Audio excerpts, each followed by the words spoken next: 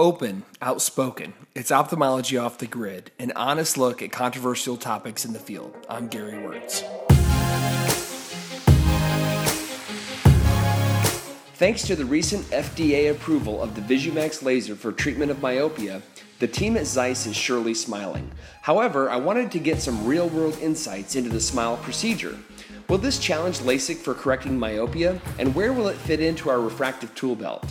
Today I sit down with Dr. Doane to get his opinions about the safety and efficacy of the procedure and how it stacks up against LASIK, and also which patients might respond best to the treatment. And if you know John, you know we'll be talking about a host of interesting topics, from IOL technology in the era of refractive cataract surgery to the quest for the holy grail of lenses, and finally we'll wrap up with thoughts on managed care and the so-called skinny networks. Listen in, this is going to be a good one.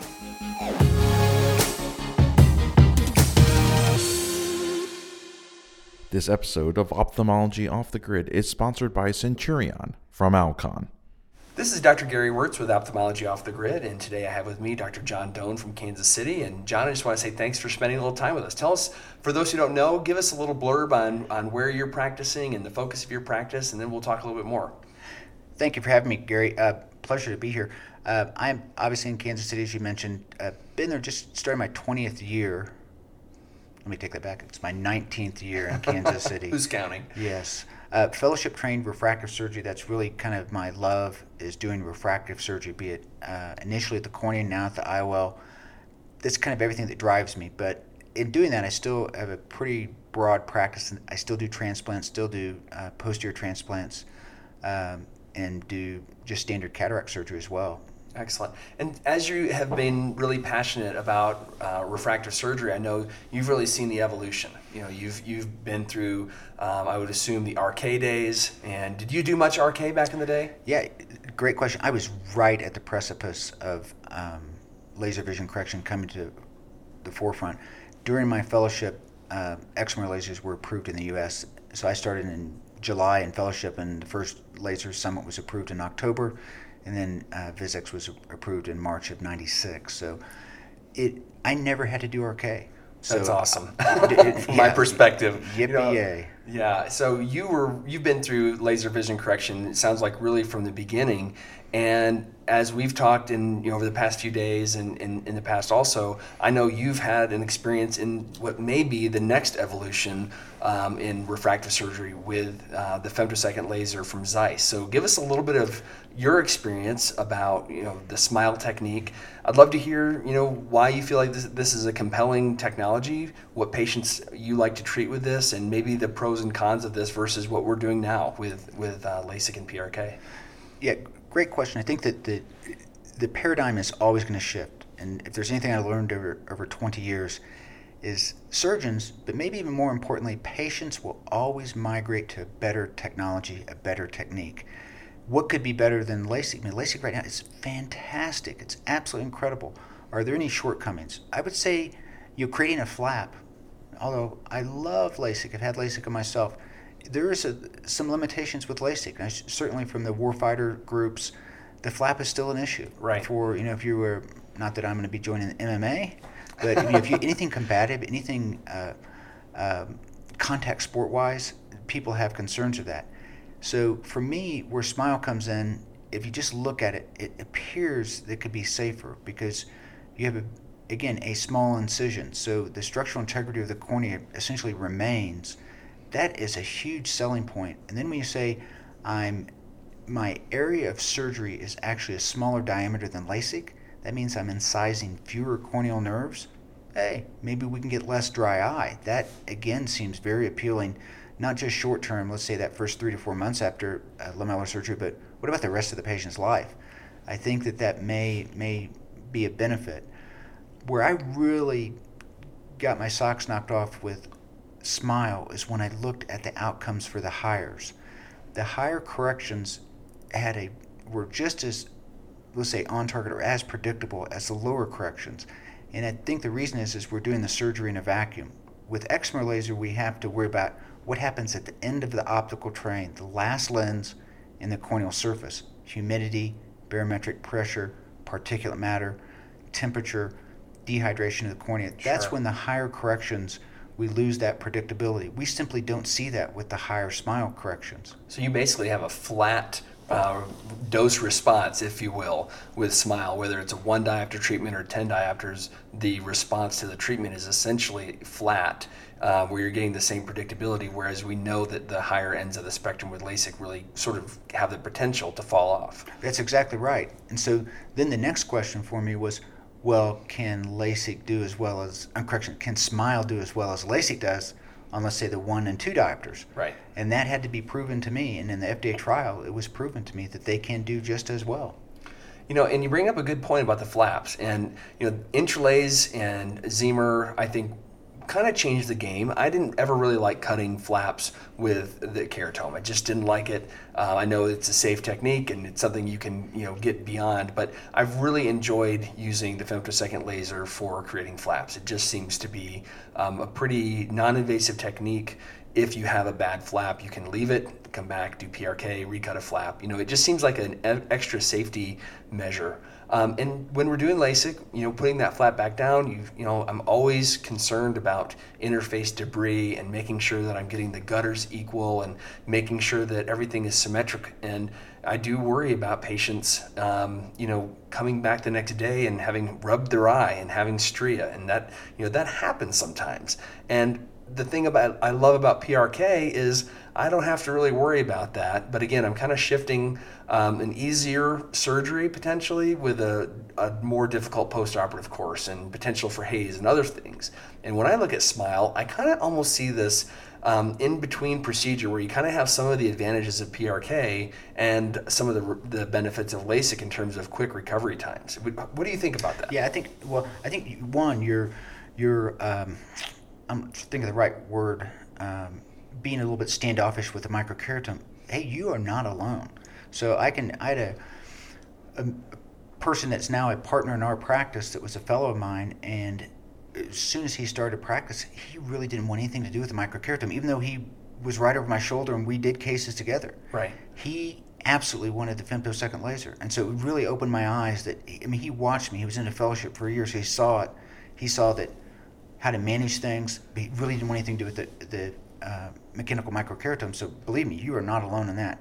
So how do you compare the PRK and the LASIK? I think I would be remiss without saying many people have heard, well, SMILE, you know, it's a longer post-op recovery. Well, we all know that PRK is. We know the beauty of LASIK is it's you treat, 4 hours later you're done. Right. There is a little bit of a difference in that. I think the recuperative phase for SMILE, early on when actually it was the flex procedure, so it was a femtosecond lenticular extraction, where actually a flap was created, you peeled off the lenticule from the surface, it was fully exposed. Those results were longer recovery. That's changed with SMILE. Now with the higher hertz rate laser, the recovery time, instead of being, let's say, equal at a day, they're equal at a week. And I think that's very acceptable, you know. And I wasn't necessarily implying that it's similar to PRK in terms of a delayed healing. I was more going that I like the safety of PRK, the fact that we don't have a flap to really worry about, and that comes with the consequence of a longer healing period. And I really am sort of excited about SMILE because you're kind of getting the best of both worlds in some ways. I mean, that's kind of what I envision, you know, when I've done the SMILE wet lab, you know, I've done that, and, you know, was kind of curious how it would be, and it's really not that hard.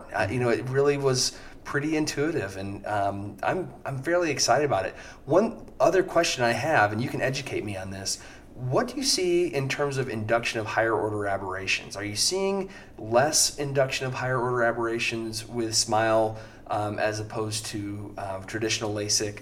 You know, we know that when we cut a flap and we do LASIK, we're inducing some higher order aberrations. Have you seen any differences there? Is that something you've looked at? I personally have not looked at that, but internationally it has been looked at. The great thing about the SMILE technique is the lenticule can be an aspheric lenticule that you remove. So everything that we've learned about lamellar surgery with an excimer laser, we have now just shifted that knowledge base to SMILE. So we could cut something that looked like a 1995-96 refractive ablation, but we don't. We're doing essentially what we do in 2015 with an excimer laser. We've learned that aspect of it, and looking at the higher order aberrations, equal to or less than what we see with a standard LASIK procedure. So if you were counseling a surgeon, say someone has been doing refractive surgery for a while, maybe had a roll-on, roll-off platform, so hasn't really invested in technology, and we're thinking about really doubling down on getting some technology, how would you counsel them? Just honestly saying, this is your experience. You've had excimer experience, now you have smile experience. What kind of advice would you give a surgeon who's kind of looking at the future of refractive surgery? Great point. I like to look outside the U.S. a lot. We are a little bit cloistered in the sense that we don't have full availability of a lot of technologies that are used elsewhere. Last summer, I did a symposium in Europe, and the topic came up. I was leading the panel session, had 5 experienced smile surgeons from Europe and India. Every one of them, when I said, okay, person comes up with X refractive error that you could treat with smile or LASIK, what are you going to do? Every one of them, except for one, I'm doing smile. The one that said he was not, is he only had the laser for a month or two. And so he really hadn't, but everybody was already transitioning. So what most people outside the U.S. are doing, -1 to -10 sphere with up to 4 diopters a cylinder, they're treating that with smile. And those people essentially have converted already to 100% smile. I think that's really powerful. You kind of see the wave and the winds of change happening overseas, and it usually is pretty telling as to what's going to be happening and what trends are going to be coming to the U.S. in the next 5 years. And while we're on that topic, let's talk about IOLs. I know that's another thing you're passionate about and have a really interest in and keen understanding in IOL technology. Where do you feel like IOLs are now? We're entering and have entered the era of refractive cataract surgery. So, maybe give me a little bit of your experience and thoughts about the Calhoun lens and some other lenses that are coming out that may be potentially changing things for us on the cataract side. Yeah, I think the biggest problem we have right now with cataract surgery is it's still not refractive enough, meaning that after a single surgery, we don't have a high enough percentage of patients literally being plano sphere. Sure. And typically that's what we want. If we leave any residual astigmatism, even a half a unit with a multifocal IOL, a large percentage of those patients are going to say no thank you. Sometimes it's incredibly small. It could be, I've literally had a patient, I didn't think this person could exist, that was -1/4 plus 50. 20/70 uncorrected. I put the lenses in front of me and went to 2015. I said, this is not possible. There's no way somebody could be like this. So I just put the cylinder in front of him, and he was 20/30. And I didn't even talk about his near vision. Once I put the -1/4 in front of him, he's 20/15. I did not think it was possible. You cannot do that same refractive error in front of a person with a monofocal IOL or a person that's had LASIK and have that type of uncorrected acuity. So the telling point is that it's inherent with multifocal technology that there are some patients that you can't be anything but perfect. Right. So the point being, even if we look at our monofocal data, 50 or 60% of the eyes are going to be inside plus or minus a half a sphere and cylinder, but 40% are not. Right. So those people historically have gone to the optical shop. Now we're trying to tell them, oh, you're really doing pretty good, but blah, blah, blah. And a lot of surgeons, I think, are not getting those people across the finish line. If you don't get them across the finish line, they're not going to be happy. So you might say, well, why are only 7% of the IOLs implanted in the U.S. or outside the U.S.? In Europe, it's the same number. Roughly 6 to 7% of all IOLs implanted are multifocal. So, as I mentioned earlier to you, we do not have the perfect cheer, just like Sherry O'Terry and Will Ferrell. We do not have the perfect IOL yet. So maybe let's talk about the Calhoun lens. That's Sure. one lens. From a refractive standpoint, my experience in the FDA trial, it is refractively more predictable than LASIK. I mean, it's a tighter grouping. We don't talk about plus or minus a half. We talk about, are you inside or outside a 1/4 diopter of sphere or a 1/4 diopter of cylinder? It's another factor of accuracy that we simply don't have. That, in my mind, is a game changer. If you want to do refractive surgery and nail it, the Calhoun just seems like such a wonderful technique. And I agree. I think the Calhoun is really exciting technology, and talking to people who have had experience in the clinical trials. I mean, your experience is very similar to the things I've heard from them. Also, the only downside is it is another procedure. Even though it's non-invasive, it does require more chair time, more visits. potentially the purchase or lease or rental of a UV light source.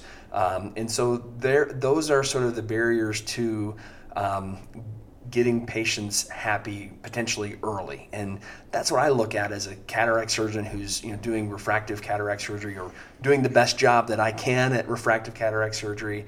I really want one procedure and one lens that I can use over and over again that's going to make all my patients 20/20 or in that range, under half a diopter. And like you said, we're just really not there yet. And and we've talked about this in the past also. My thought is that effective lens position is something that is really that last hurdle that we haven't really gotten over. And the fact that biometry really, every biometric formula just takes bits and pieces of data and crunches it and weights it differently to determine effective lens position. But we're at the end of the day, we're just guessing.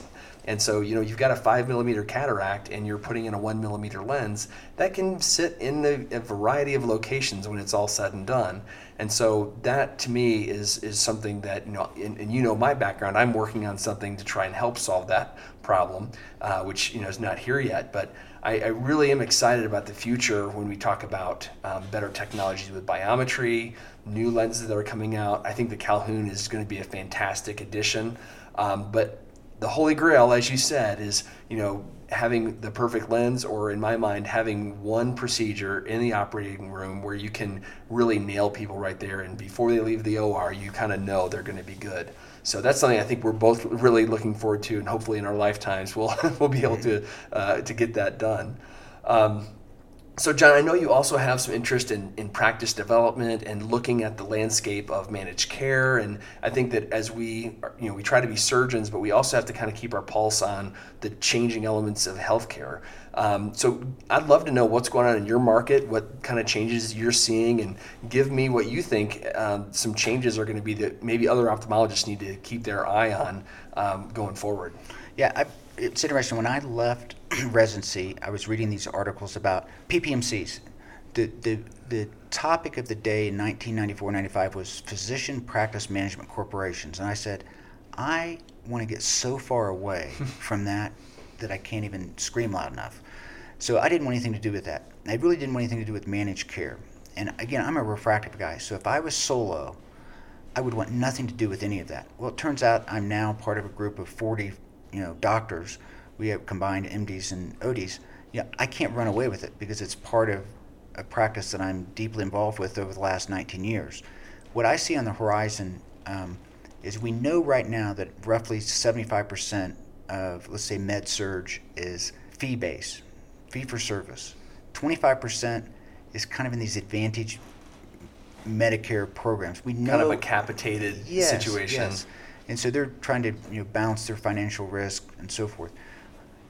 We know, and everybody's telling us that number is going to go to 50-50.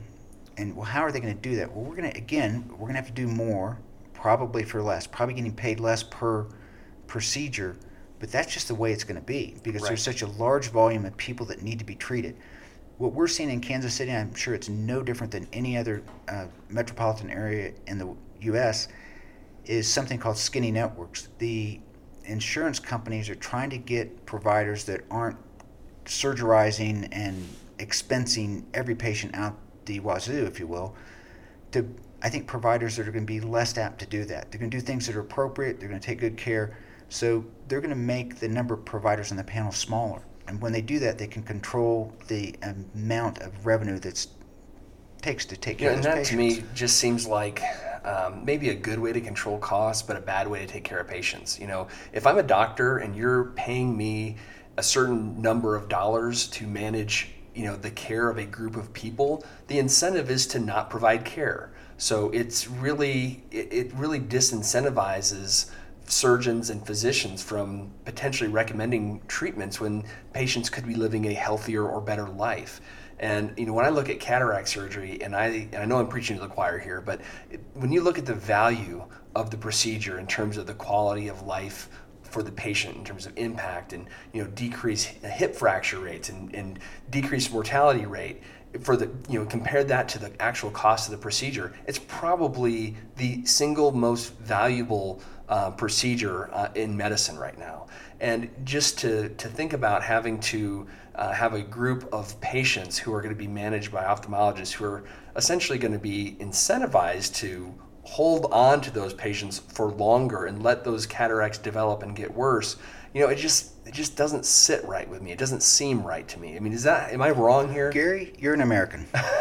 So it's oxymoronic, managed care. In some ways, when you look at it on the financial side, if you're a bean counter, you really want to manage to not care. Right.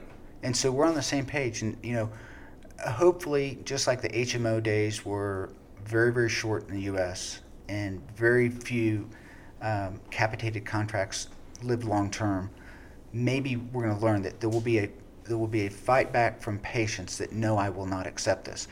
That being said, we have had a capitated contract in Kansas City now for 15 years, and the company has absolutely loved it. The patients have gotten great care. We've had great reviews from the patients, so it can work. But again, when the providers are taking a financial risk at the end of the year, they gave you, let's say they gave you $1 million, and at the end of the year you spent $1.1 million.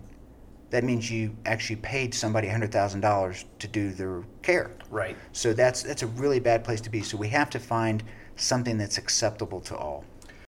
Well, this is a complex topic. I mean, no one really has the answer at this point, but it is important for us to be considering all sides of these issues. So, well, John, I just want to say thank you so much for coming in and giving us your thoughts and opinions on not just refractive surgery, but cataract surgery and also managed care.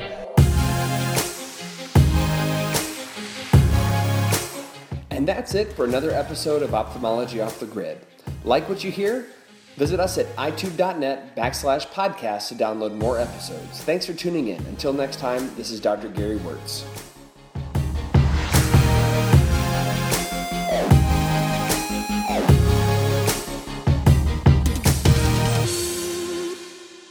This episode of Ophthalmology Off the Grid is sponsored by Centurion from Alcon.